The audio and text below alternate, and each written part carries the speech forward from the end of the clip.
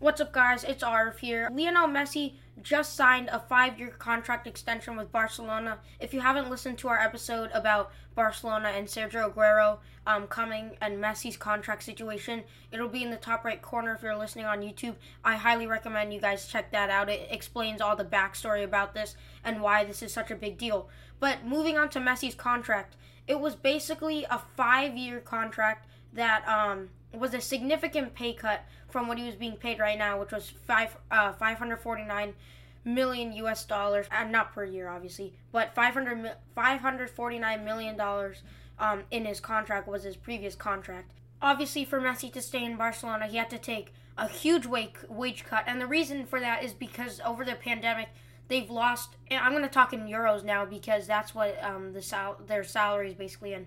So it went from 600 million as a salary cap all the way down to 347 million in euros during the pandemic, obviously because they have less fans and that's part of their revenue and their salary cap. So that's why Messi had to take a significant pay cut.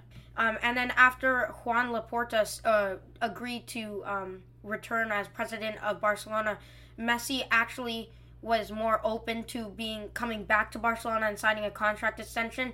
And the whole reason he left is because he wasn't being treated properly. He thought he wasn't being treated properly. The signing of the new president definitely helped Juan Laporta, but not only that, it was mainly Ronald Koeman who was the issue for Messi, because Ronald Koeman obviously is their manager, and is Barcelona's manager, and Messi and Koeman were not on speaking terms. At one point, Messi's dad even had to fly over to Barcelona and talk to the club of how they were treating Messi, and specifically how Koeman was treating Messi. So they weren't on speaking terms, and that's the main thing of how this team was, how Barcelona was able to keep Messi. I mean, and then you see Xavi was the former Barcelona player, was in contention to be president too, and I think that would have also kept Messi in Barcelona.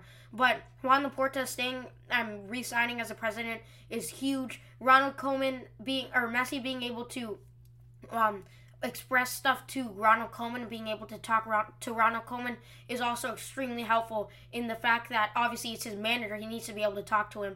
But now he was able to get a deal done, and both sides should be able to be more receptive now to each other, especially with the signing of Sergio Aguero and how much that's going to help Messi at the wing, and especially when he's playing striker, he's not the only person there. He also has someone like Sergio Aguero, who's also like 32 years old, relatively older, but he's very experienced, and Messi and him are both really good friends. So having Sergio Aguero there and then obviously re-signing Messi is huge.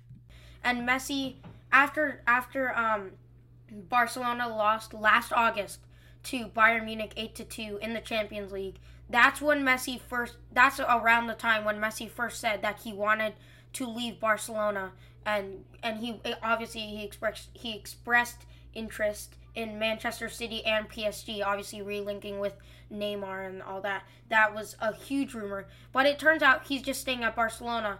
And the big deal here is that he's obviously a 5 years, so until he's 39 years old. But the big thing is that he re-signed with Barcelona, not with Manchester City or any other club like that. So he's staying with Barcelona for probably his whole 25-year career if he lives out this whole contract. But otherwise, until he retires, he'll be on Barcelona. And I think this is such a good thing for Barcelona fans, and for Messi, and for Juan Laporta, as Barcelona gets to keep Messi, but Messi's also happy, and Juan Laporta's also happy keeping Messi on a relatively cheap contract for what Messi is worth. Thanks for listening to Two Brothers and Their Sports podcast.